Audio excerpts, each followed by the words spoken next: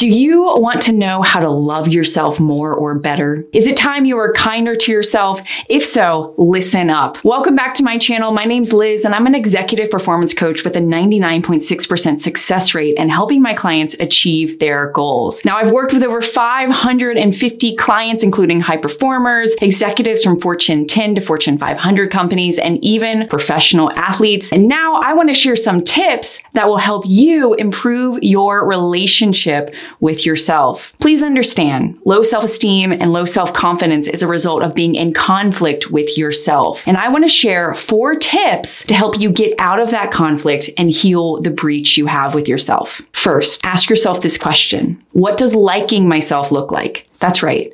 What does liking myself look like? What would you do with yourself? How would you treat yourself? And what would you say to yourself if you 100% or at least 80% liked yourself? You may be asking, Liz, I want to love myself, not like myself. And I'd say, okay, I hear you, but you don't just fall in love with a person. You first like them, then you fall into lust, and hopefully it turns into love. The key to loving yourself is to be kind, encouraging, honest, humble, selfless, calm, in control, forgiving, compassionate, trusting, intentional in doing good things, protective, caring, and always hopeful, even when things are tough. Understand it's the discipline to behave and act this way even if you're upset with yourself or frustrated that you messed up or fell short. Now, let me share 4 action steps that can help you start to heal the breach in relationship with yourself. Number 1, this is first and foremost, it's important to learn to appreciate and accept yourself. Accepting and appreciating yourself can be a challenge at times, and this is why we have to learn it. Now, are you able to accept when you mess up, or are you hard on yourself because you hold yourself to such unrealistic expectations? For instance, sometimes I make really stupid decisions. I used to beat myself up. Now, because I love myself, I've learned from it. I recalibrate. It's not worth fretting over, I've learned. You're always going to be learning in life. We're never going to get it perfect. We're never going to master it. It's a journey. Accepting and appreciating yourself takes time to really get to know yourself, just like you would a close friend. Now, if you're in your 20s, it's important to learn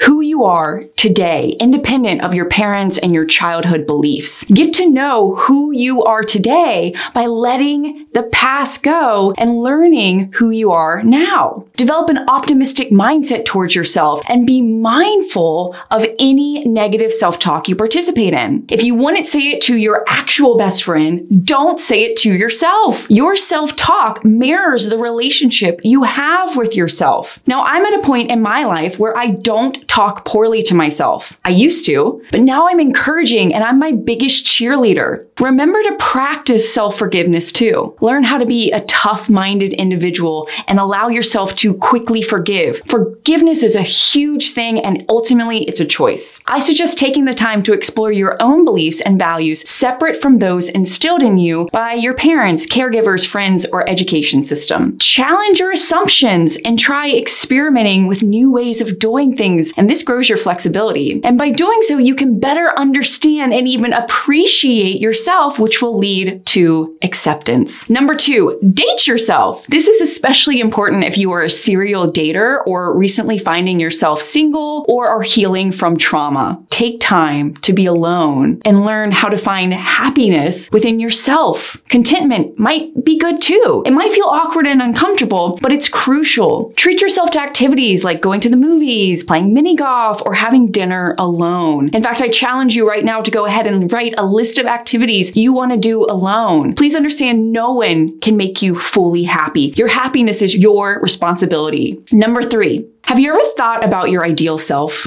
Take a moment to visualize and write down who you wish you were. Consider the characteristics, the traits, the gifts, the strengths, the talents, and anything else that you would like to have. Don't let any constraints bother you, like remove time, money, or skills, or anything that could limit you. Imagine yourself as this ideal individual on a daily basis. In fact, this exercise is called the I Am Challenge, and I encourage my clients to try it because it can radically transform your thinking. Your brain is like a muscle, and thinking intentionally can help you become become the person you want to be over time. If you're interested in learning more about that I Am challenge, I've included that link down below and it will take you right to that workbook. Now imagine if you intentionally told yourself daily, I love myself. I'm kind to myself. I give myself grace and compassion. Imagine if that self-talk became your default way of talking to yourself. Do you know what would happen? You would be able to do more with your life because you would believe in yourself more, and that means you would start to trust your effort and yourself more instead of constantly doubting yourself. Number 4, keep your word to yourself. Integrity is all or nothing.